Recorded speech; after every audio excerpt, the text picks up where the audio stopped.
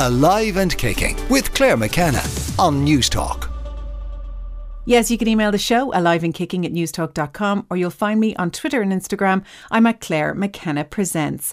Coming up this morning, Claire Fullam on pouring her personal experience of hair loss into her training as a trichologist and how we should all focus more on scalp health over hair health.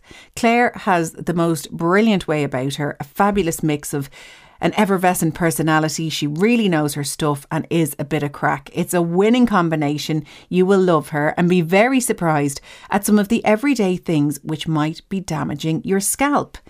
And Miriam Mulcahy lost half her family in the space of 7 years. Sea swimming has played an enormous part in her life and became a place of solace in her grief. And she's documented all her experience in her beautiful book, This Is My Sea. So what kind of a health and wellness week did I have? Well, I started this week at a funeral of a beautiful soul I was lucky enough to spend a good bit of time with this summer. He lived abroad, so wasn't someone in my everyday. But as I say, he was in Ireland this summer and there were lots of times our paths crossed. And he died unexpectedly. Again, it's not my story to tell, particularly on a public platform. But the reason I mention it is because it was yet another realisation for me that we never really know the last time we will see someone or when life is going to change irreversibly forever.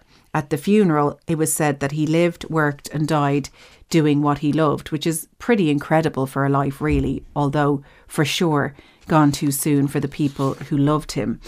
And so I found myself lately embracing life, saying yes to time with the special people in my life. We travelled to the UK to celebrate my auntie's 80th birthday. This realisation I've been having made me book that flight. Life is for living. People are to be hugged, celebrated, and returning to where my mum is from and her family is so ingrained in my childhood that it means a lot for my children to have that too. So a thoughtful, reflective week for me amidst the Christmas prep madness.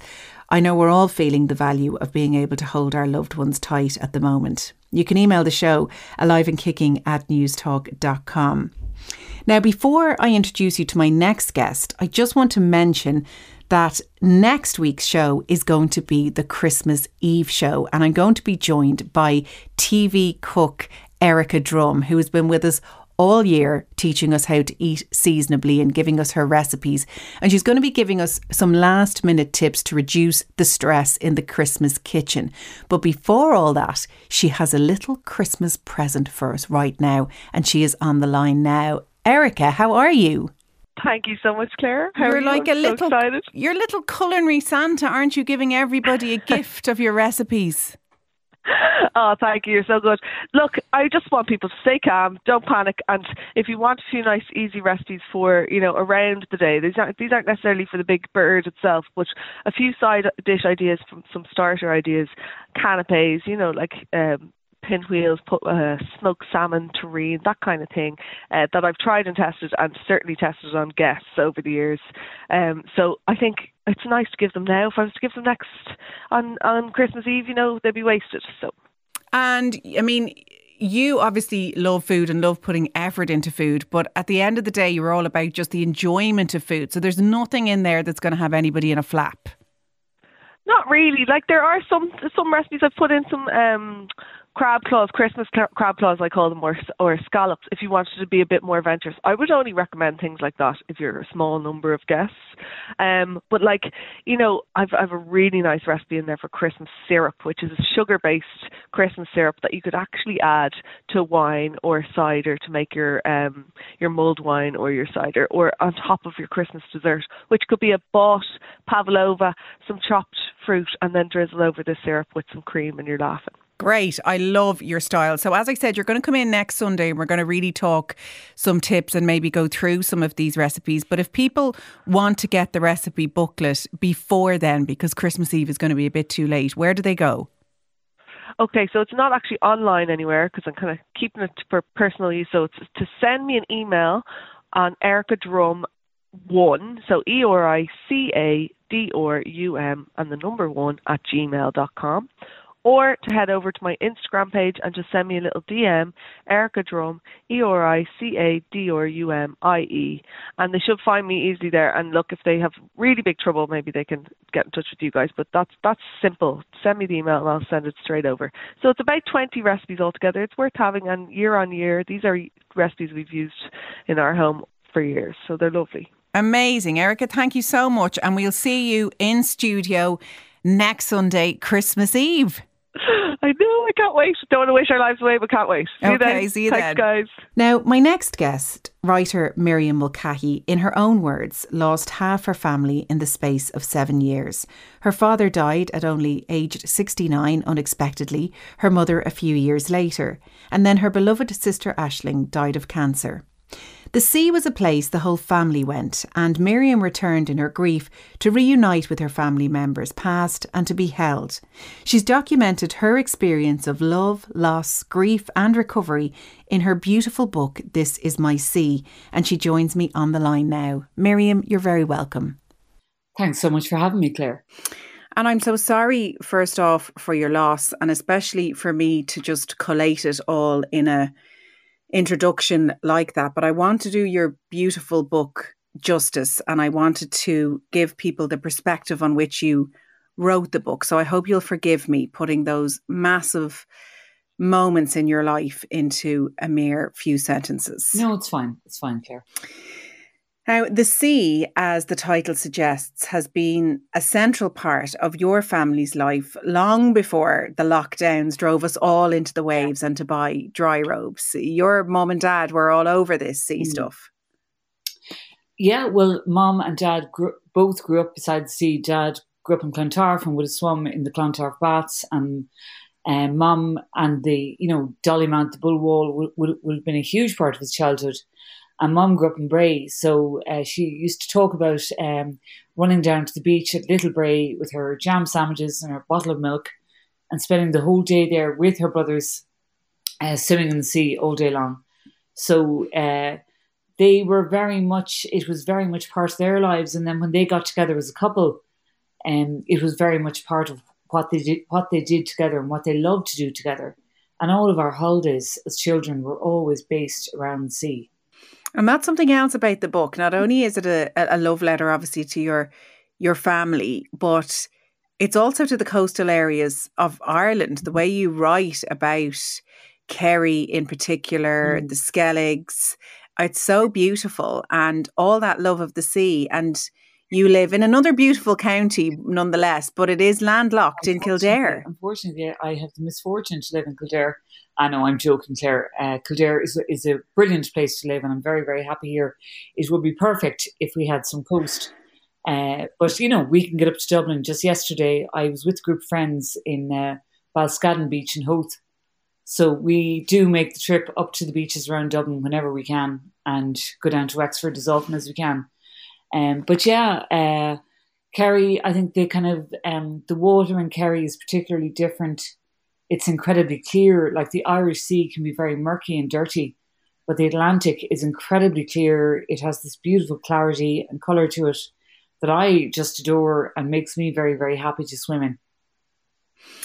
And you talk, it's all the way at the end in the acknowledgements, I think, about how for almost a decade you tried to write this book in a different direction. What changed? I was kind of writing it the wrong way and from the wrong perspective. And then about a year and a half ago, I got interest from Deirdre Nolan, who's the publisher at Eru. And she could see something in it. And she could see something in what I was trying to do. But I still wasn't getting the message right. I think I was just trying to cram too much in. I was trying to put too much of my own life in there. And then Deirdre just kind of said to me, just write about the death. Just write about the grief, write about the death. And then even when I'd done that, when I cut everything else out, she even cut more of it out. Like I had a chapter in there written about my sister Aisling's funeral. And then when we were editing last year, Deirdre was like, they've had 2 funerals. They don't need a 3rd one. We're taking this out. So it was about honing and refining that experience that I had of death and trying to make what was deeply personal to me, universal to everybody. And I did that. The kind of difference was I thought, well, how can I write about this differently? And what is unique about me that I could write about this subject in a new way? And I guess I thought, well, look, you're a journalist, you're a reporter. You've never done kind of war reporting. You've never been to a war zone. But I started to treat death and grief as if it were my war zone, and as if I were reporting from the trenches of grief. And that's what changed the tone of the book. And it just put a whole new light on it. And it is a conversation that we need to have more. And you do tackle that a little in the book, the language we have around death. You describe it as almost tepid, how we tiptoe around and say they've passed on or they've passed away. And yet when you're going through it, sometimes you want clarity, you want the harsh reality of what has cracked you wide open, and how many people, however well-intentioned, will say there are no words. And that was frustrating at times for you. And I understand that. Do you think there are right words to say? I do. And I suppose in the book I'm trying to find those words and I'm trying to present them to the reader. And one of the things that has shocked me since the book came out is the amount of messages I get. Like I get several messages a week on Instagram, Claire, from people who've read the book, find my account, message me and say, like, it's the first time that I didn't feel alone. It's the first time I felt understood. So I know that, I have done part of the work I set out to do, which was to find the words for death and was to find the words for grief and to present those. And like, I read a huge amount of poetry. I listened to a lot of songs. Music is a huge part of what I do when I work. And I feel I kind of found the words that were out there. Like sometimes we can find the words in paintings. You go into the National Gallery and, you're surrounded by the most beautiful work on the planet that is done by the most amazing artists. And, the words are there. So it's just a matter of believing that your words, whatever you need, is out there, and nearly sending readers on a quest to look for these words and to say, they're out there, you will find them, but you have to look for them. And what about the sea and its role in your grief? Can you put into words what the sea meant for you during those times? The sea was my absolute saviour, pure and simple. Claire, it absolutely saved me. In the darkest times and the worst days, like I remember particularly now when Aisling was dying, was an extremely tough time for all of us. And whenever I got the chance to, I went down to Kerry and I went down to the caravan and stayed, even just for one night in the middle of winter, and I'd swim as often as I could. And it just kind of washes away your pain. Well, it did for me. It won't do that for everybody. But to me, when I go to the sea, I suppose it's nearly like a kind of mystical experience. I love the way that you leave everything behind you. Like we were always brought up just to swim in togs. There were no wetsuits or dry robes or tow floats when we were growing up. And there's that, I think it's very primal. Like you strip down to nothing, you put your togs on, you go into the sea. There's nothing. There is no buffer between you and the ocean and between you and the water. And you are connected to it. And that connection kind of plugs you back in. Well, it did for me. It just plugged me back into life. And I don't want to give away any parts of the book because I really want people to go on the journey that I went on. But almost every one of your family members had some sort of connection to the water in their last, few weeks and months. And it's really very special how it plays a role. And I don't know if it was your intention. I gather that your intention was only to write about your experience from the heart. But the sea is almost like a metaphor, because as you're reading the book, you feel like you're being tossed by the waves as you go from, childhood stories, family history, love, loss, grief. And I suppose that is the sea, isn't it? In many ways, we can't control it. No. Sometimes it's choppy, sometimes it's beautiful, sometimes it's cruel. All we can do is do our best to enjoy it. And that's almost a metaphor for life in many ways. Well, I think so. And I suppose when I was writing the book, I thought a lot about the movement of the sea. Like the sea around Ireland is so different. Like if you go to the Med, the tide barely goes in and out. You know, the way the Med is quite static. And here in Ireland, we have these incredible, low tides, high tides. You've got neap tides, spring tides. Like when you swim in the sea in a spring tide and a full moon, you feel that power. You cannot help but feel that power. Like there were often times, I remember when the kids were small and you'd be looking at the sea and the power of the waves and you'd say to them, not today, you're not going in today. Like, you have to respect it. The sea has a power all of its own. And it kind of, in some ways, what I was trying to kind of express in the book was, drawing a parallel between the sea and death, in that death takes over, you have no control of it, you can kind of lose yourself in it, you can lose yourself in grief. And if you allow it to, of course you can lose yourself in the sea. And it would be so easy to stop swimming and to slip beneath the waves. But we have a massive kind of impulse as humans to survive and to keep going and to draw on that inner strength that is within all of us. And it's just that idea of another stroke, another kick, another breath. No matter how turbulent the water is, if you keep going, you will get back to shore. Well, I think it's a really important message for people to hear, especially ones who are going through loss right now. And there are so many beautiful ways that you describe how grief can affect us and how we can deal with those feelings in your book. And I want to explore some more of them with you. But before we do, I'll just need to take a quick commercial break. You are listening to Alive and Kicking with me, Claire McKenna. Do stay tuned as we continue this conversation with Miriam Mulcahy after this break. You're welcome back to Alive and Kicking with me, Claire McKenna. And if you're just joining us, I'm speaking to Miriam Mulcahy. Miriam lost half her family in just the space of 7 years. And throughout the years, sea swimming has been an integral part of her life and has become a place of solace as she comes to terms with her loss and grief. She's documented all her experiences in a beautiful book called This Is My Sea. And just before the break, we were talking about how the sea can be viewed in the same way as our grief, that we can become lost in the power of the swells sometimes, but that if we just keep kicking, keep swimming, keep breathing, we'll eventually get back to shore. And I think there's a real truth in that all throughout the book. You're searingly honest about your struggles, and I really respected that, Miriam. You didn't paint a pretty picture of the aftermath, because how would it be to lose your dad, your mum and your sister? So how important was it to you that you shared your grief in all its truth? Well, I think it's one of the reasons that it's resonating so much with readers and that people are loving the book is, you can't half tell a story. You can't be half-hearted about it. You have to go all in as a journalist, as a writer, when you're telling a story. There was one review of my book, Claire, and the reviewer found my emotions too much and, said that I should have not left all of myself on the page.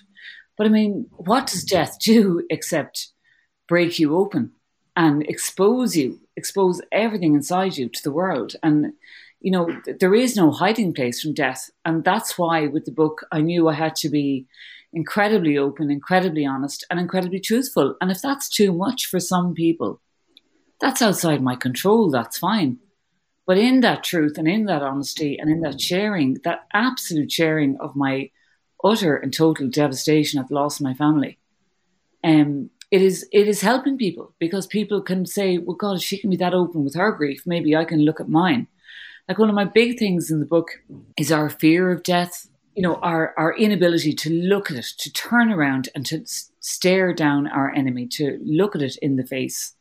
And to cope with death, I believe we have to do that. You have to name your enemy. You must put an actual name out and say, you're there and I have to deal with you, but I am strong enough to deal with you. Yeah, and I can't believe you would have got that review. I mean, there's no right or wrong way for somebody to grieve. I suppose maybe they were worried for you sharing in that way, but as you say, it's to help other people. And you talk also about The 7 Stages of Grief by Elizabeth Kubler-Ross. Yeah.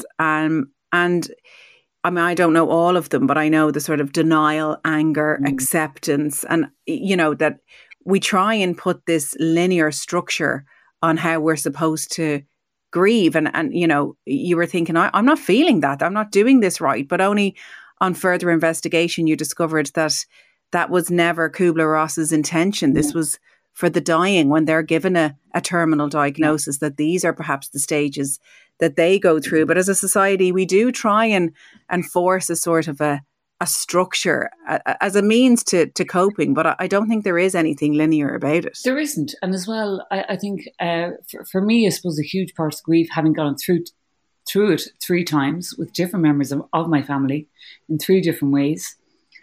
Grief is messy. Grief is complicated. It is not something you can parcel up and neatly put in a box and say, okay, I'm done with that now. You cannot put a time frame on a person's grief. You cannot expect anybody, 6 months after they've lost a parent, a sister, a brother, a husband or a wife, to be coping. If they're coping, that is marvellous, fair play to them. But if they're not, we have too many expectations around people who are grieving. And when you think back to a century ago, 150 years ago with the Victorians, and the way that when you had lost someone, you wore black, and then you moved to grey, and then you moved to purple as you moved through different stages of your grief. But if you want to wear black for the rest of your life, that was your entitlement.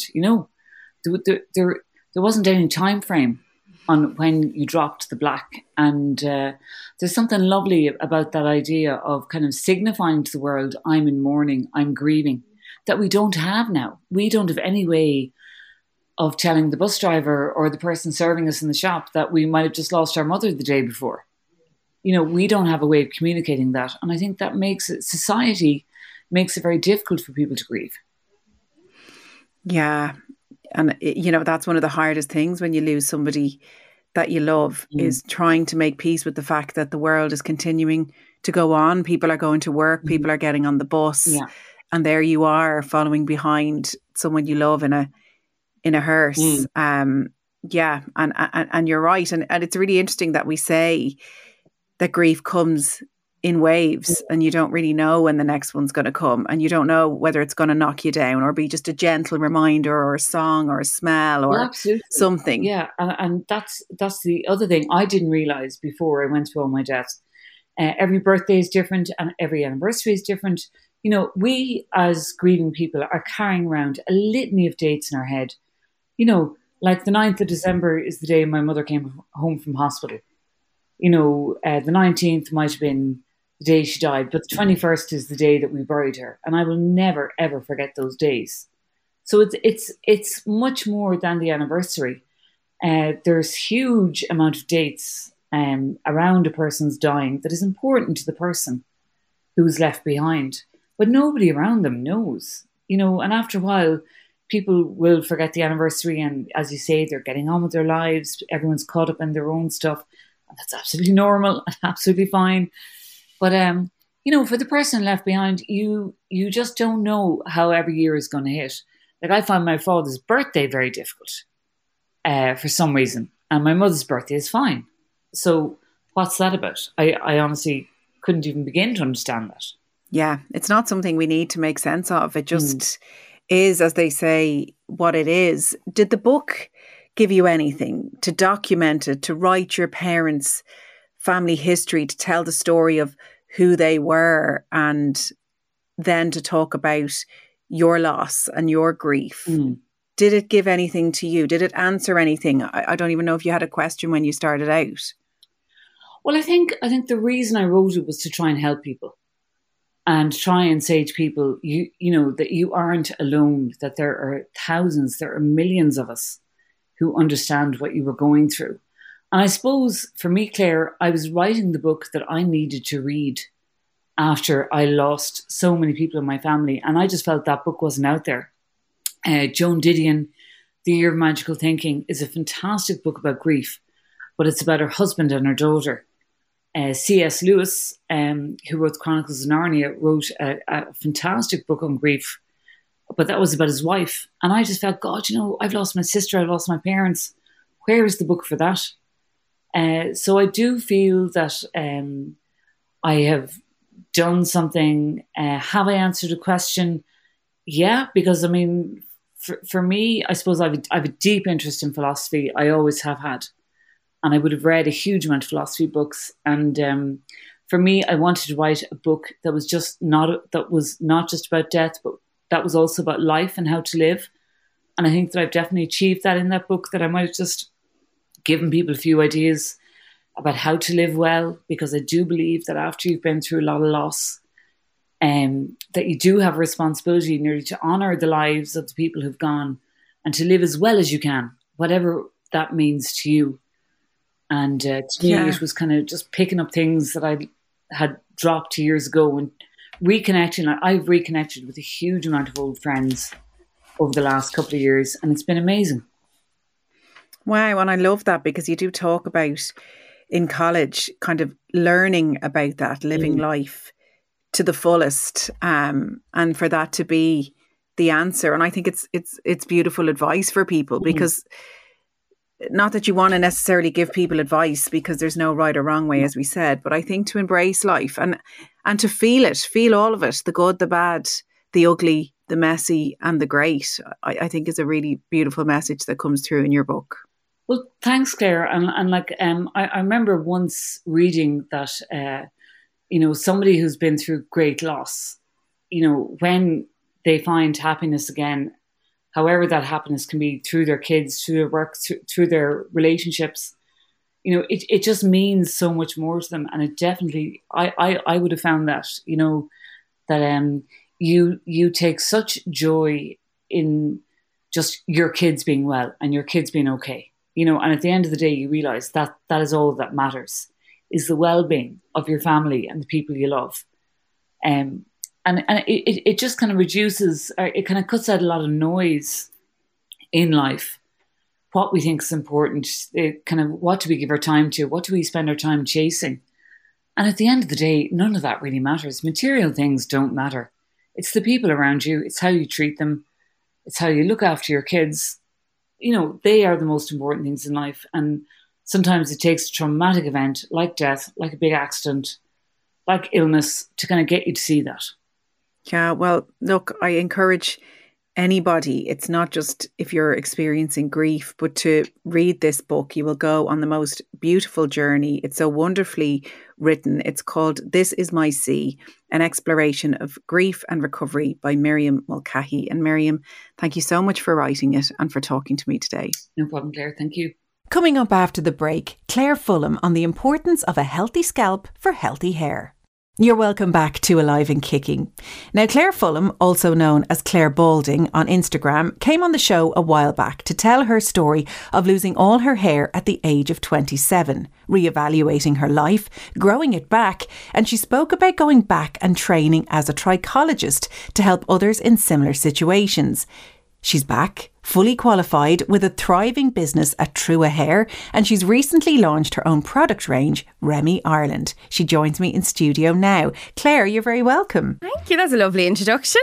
Thank you. And I was wondering when I was writing it, if Claire with no hair could see you now making a career out of the experience, what would she think? Somebody said that to me just before we launched our products, like I was a nervous wreck, like wouldn't be like me, nervous wreck. And someone said, Claire, imagine like little Claire Fullam nearly 8 years ago would see like what you've done from that experience, because it was probably the most painful experience of my life, and it still haunts me, even though I've loads of hair now. Like those kind of things that I went through 8 years ago still stick with me every single day, So yeah, I have to sometimes sit back and go, geez, now Claire, you've come a long way. And, taking something that was so, profound in your life and really, really held me back in loads of ways, and I've kind of pushed through that. I don't think about that every day, but I probably should every now and again reflect on it, I suppose. But yeah, if little Claire Fullam could see me now. But yeah, good story. Like a nice kind of full circle story, I suppose. Because you get it. So yeah. I know you've a team of people now in your consultancy business talking to people about hair and scalp issues. But you can really feel what people are going through because you've been there. That's what gives you the edge, aside from your qualifications. Yeah, I think so. I think that when you speak to someone, because it's such a human thing, the emotions that you go through when losing hair, or, you know, when hair's getting thinner as we get older. Like, you know, most of us will experience this. That's the reality of it, you know.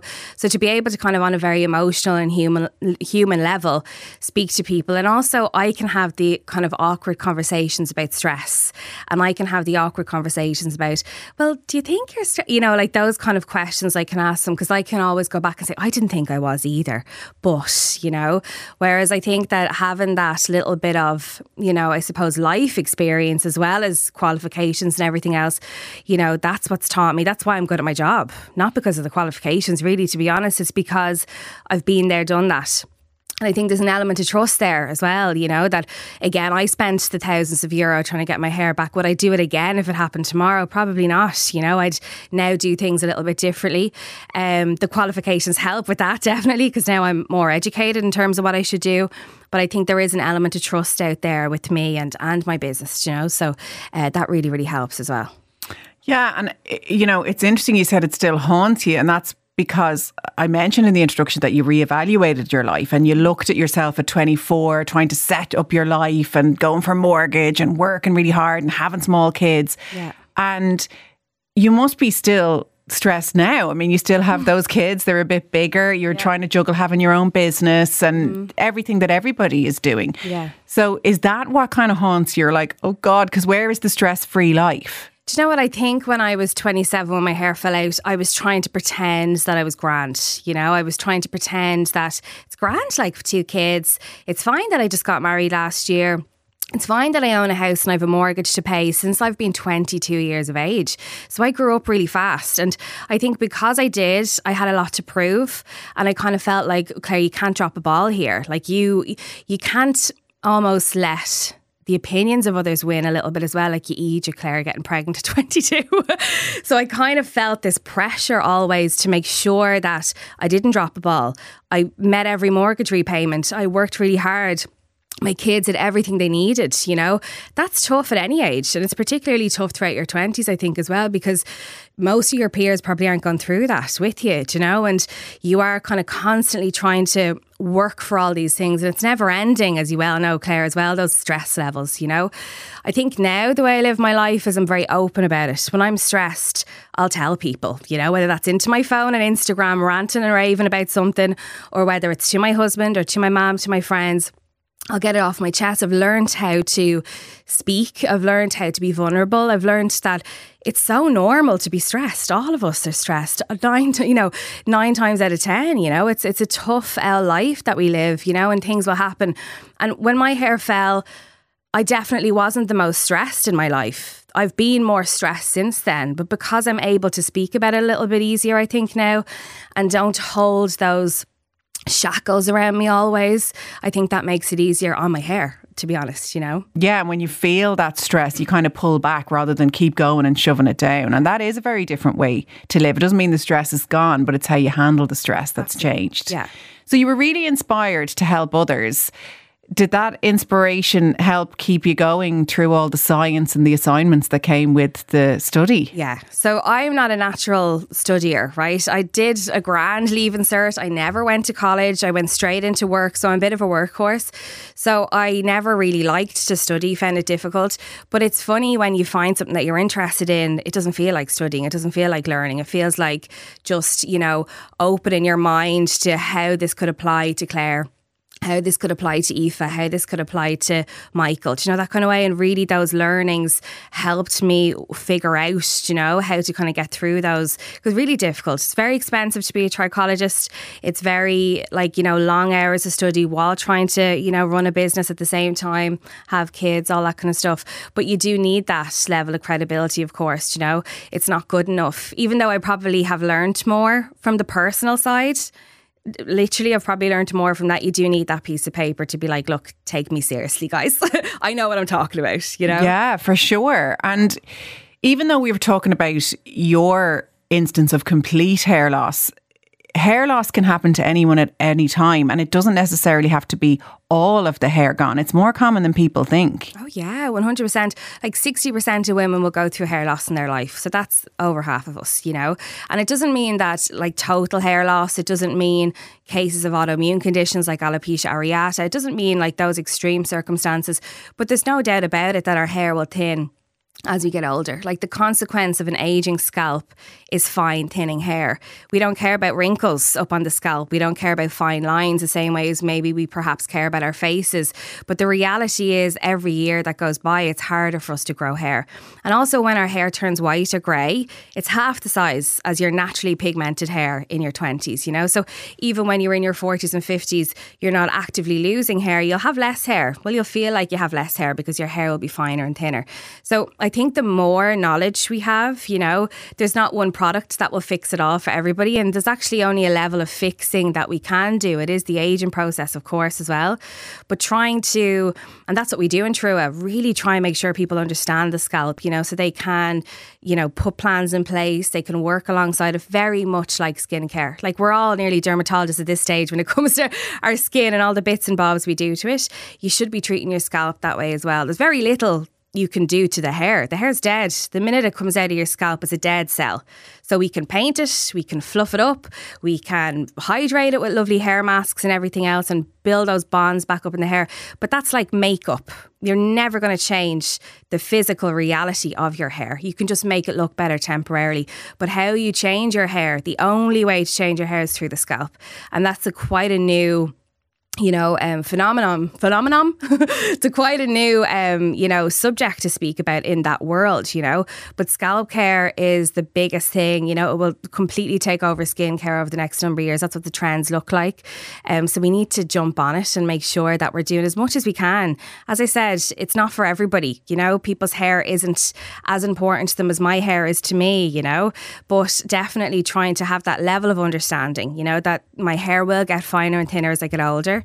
And like not older is in 60s and 70s, like older is in 30s and 40s, you know. Men, it's 20s. Like after the age of 12, a man's hair starts to lose density, a boy's hair starts to lose density. So that's a big deal, you know. That can affect their confidence, their self-esteem. You know, I know so many men that come to us that won't go on a date, you know, because he's embarrassed about his hair loss, you know, won't go for that promotion in work, you know, doesn't like to go to family events because he'll get slagged by his brothers or his sisters or whatever. Like, they all probably seem like quite minor things, but that compounded really starts to chip away at someone's confidence. And I don't think we value our hair until we don't have it. I certainly didn't. You know, I did think about it. My hair was always spectacular, breathtaking. And then it was on the floor.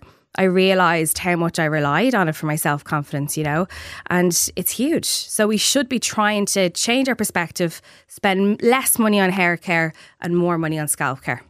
And why is there that difference between men and women? I mean, hair loss in men seems to be the one thing that they have that we don't. We're usually like, we're the ones with the crosses to bear, us women over here. But I mean, that can be really tough, as you say, to start losing your hair and, in inverted commas, aging in your early 20s. Yeah, I think it's easier, like on a societal level, for men to lose their hair, because if you see a bald man, you wouldn't look twice, you know. Or if you saw a man's hairline receding, or, you know, crown receding and getting finer and thinner, you don't think twice, you know.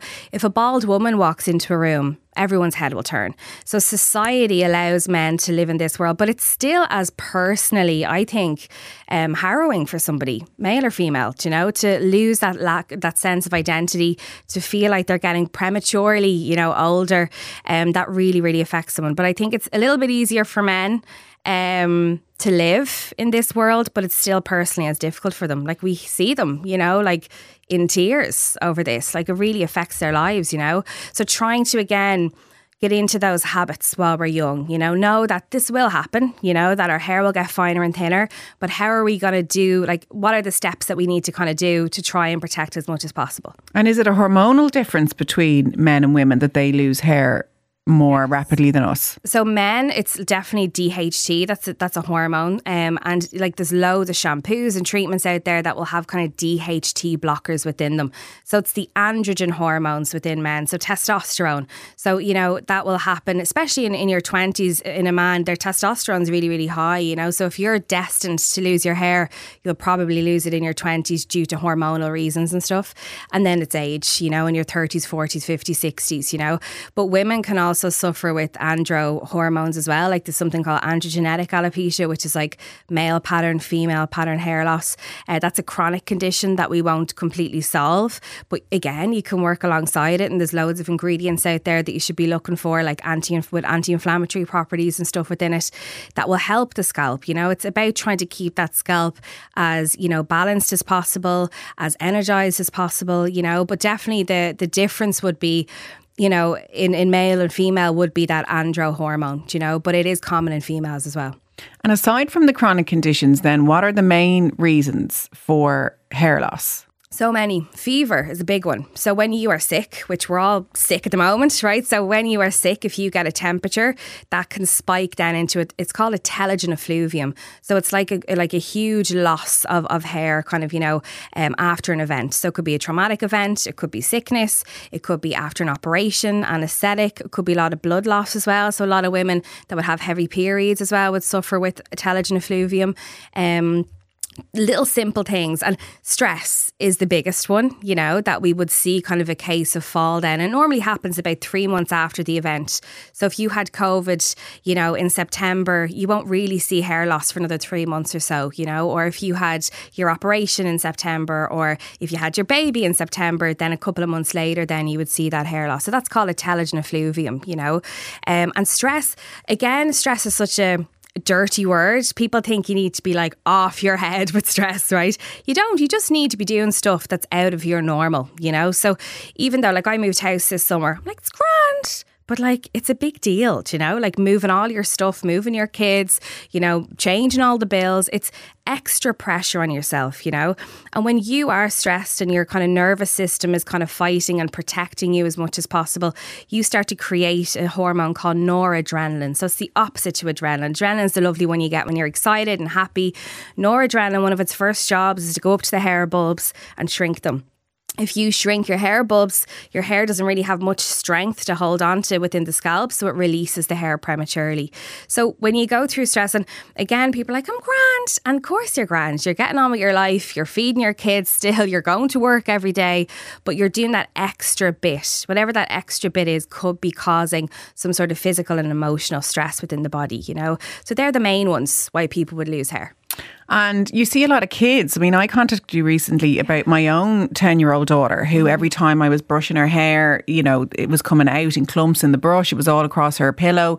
And when I mentioned she'd moved schools, even though she was really happy and there was no major problems, that could have been it. As you say, it's just something outside the normal can just create a little bit of discomfort in the body. Absolutely. I say in our consultations, 15 to 20% are children, you know, and there's a lot of stress within kids, particularly the last number of years as well. And it's so hard to say that to mommy or daddy, you know. I remember even going to you, Claire, voice messaging, going, oh God, it's really hard because you never want to think of your kids as stressed, you know, and you know, they're visibly not, they're fine. She's great in school and everything else. But it's that little niggling kind of thought within a child's mind, perhaps, you know. A lot through COVID, everyone was talking about this deadly virus and protecting Nana and Grandad, and imagine their poor little nerves like were gone, you know.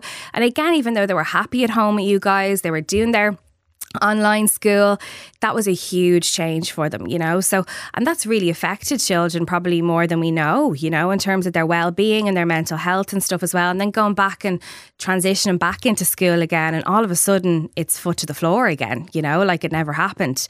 So we saw a huge amount of children, you know, within consultations. And, you know, children are really susceptible to autoimmune conditions as well, like alopecia areata too, you know.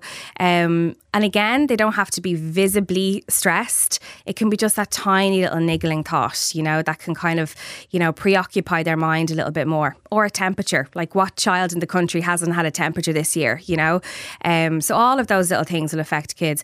And kids are, you know, really, really well able to grow back hair. Like, you know, nearly again, 9 times out of 10, except for those really acute autoimmune conditions, a child will have a full head of hair again in a year, you know? So they're really built to get over things, you know. They're very, very able to do that. So with a little bit of treatment, not major, but just a little bit of tipping away at something, giving them a little bit of a routine will really help. God damn them and that constant cell renewal. I never thought I'd get to a point of being jealous of cell renewal. So jealous. So jealous. as you say, so many of these things are treatable. What are some of the things we can do to protect our scalp? I was very surprised. I know Roz Purcell went to you for alopecia patches. She shared it on her Instagram and some of the tips underneath, and things like not going to bed with your hair wet, something I'd done countless times that I didn't really know about. Talk us through some of those tips. Yeah, so like going to bed with your hair wet is quite a bad thing, right? Your hair when it's wet is 41% more likely to break. So it's really vulnerable when it's wet. So then if you get into bed, wrap it up in a bobbin and toss and turn all night, you're causing hair breakage 100%. There's no doubt about it. It's also really bad for bacteria build-up on the scalp. So like if you're prone to dandruff, let's say, never ever, even leave your hair naturally dry. You should always dry your scalp at least, You can leave the ends of your hair a little bit damp if you wanted to, but your scalp needs to be dry, because if you think about where bacteria grows, it would be in a warm, damp environment. So going to bed with your hair wet's a no, I'm afraid. Sorry, Claire. Loads of different things like exfoliating your scalp. So important to exfoliate your scalp, Think of all the dead skin cells. It's the second fastest dividing cell in the body. So think of all those skin cells up there. Think of the sweat, the dandruff, the dry scalp. Think of all the stuff that falls on it, So pollution, perfume, Febreze, dust, everything. So it all lands up there. If you want your hair to get out of your scalp and you're kind of struggling anyway a little bit with hormone changes or with stress in your life, you need it to be able to literally push through that skin and get out and grow really, really healthy and strong. Most people can grow hair, but the quality of their hair that they grow is really important. So exfoliating once a week is the best thing that you could do to your scalp and your hair. You'll see a major difference in the way your hair sits, the way your hair performs, the softness of your hair if you started exfoliating your scalp. But try and look for exfoliators that don't have beads within them. Do you remember, I don't know if you did this, Claire, but I used to wash my face back in the 90s with remember the Saint Ives stuff and the apricot scrub. We were all blowing our faces off. Yeah, so we're pulling all the skin barrier and stuff off. Same with your scalp. Your scalps need to be gentle with it. So leaning on products that, are clear, but would have salicylic acid, glycolic acid, lactic acid, all the stuff that we use in our face. Scalp is skin, so you need to be careful of that, So exfoliating your scalp is number one, Leaning on a shampoo that's for your scalp type. So a lot of people come to us and say, Claire, my hair's oily, can't stand it. I'm like, well, what do you want me to do about that now? Because that is your scalp type, There's no running away from that. All these training your hair and all this stuff doesn't work. You can't, it's not a dog. You can't train your scalp, So leaning into that and using a shampoo for your scalp type is so, so important. Let the other stuff, conditioners, masks, leave-in products, oils, let them look after your hair. But your shampoo should always be there to service your scalp. If you're going through hair loss, lean on an energizing shampoo. If you're going through, if you have an oily scalp, lean on an oily scalp shampoo. If you have a dry scalp, lean on a dry scalp shampoo. Your shampoo is one of the most important steps as well. And a lot of people don't leave their shampoo on long enough. They get in and out of the shower really quickly, but try and leave your shampoo on your scalp if you can for about 2 minutes, It needs to do a job, and always bring it underneath your hairline as well. So big, huge scrubs up on the scalp. Once it's all nice and suddy, grab some suds off the top and rub it into your hairline. Your hairline's the most vulnerable part of the scalp, and most women after 40 will see a decline in their hairline. So the more you wash that, and exfoliate that, the better that will kind of strength-wise, The hairline will still step back a bit as we get older, but all of those little tips, to prevent it. And then your conditioners, your masks, your oils, your heat protects, they're for your hair. But your scalp is the most important thing about your hair, Don't be minding colour, cuts, curls, extensions. That's where people spend their money on, But if your scalp isn't correct, you won't be able to do all those things, So it's really, really important to start thinking of our scalps like skin. And this is radio, but I wish you could see the head of hair that Claire has. It is lustrous. She's like Farrah Fawcett over here. If Farrah Fawcett was lucky enough to have this auburn shade. Claire, I could literally do an hour with you. It is fascinating and you're so easy to listen to. If people want to find out more, you can go to truahair.ie, remy.ie, or you can follow Claire at Claire_balding on Instagram. Claire Fullam, thank you so much for coming on. Thanks a million. So that's it for Alive and Kicking for this week. My thanks to my producer Aoife Breen and Hugo De Silva Scott, who is on sound. And thanks as ever to you for listening. I will see you next week. Alive and Kicking with Claire McKenna. Sunday morning at 8 on News Talk.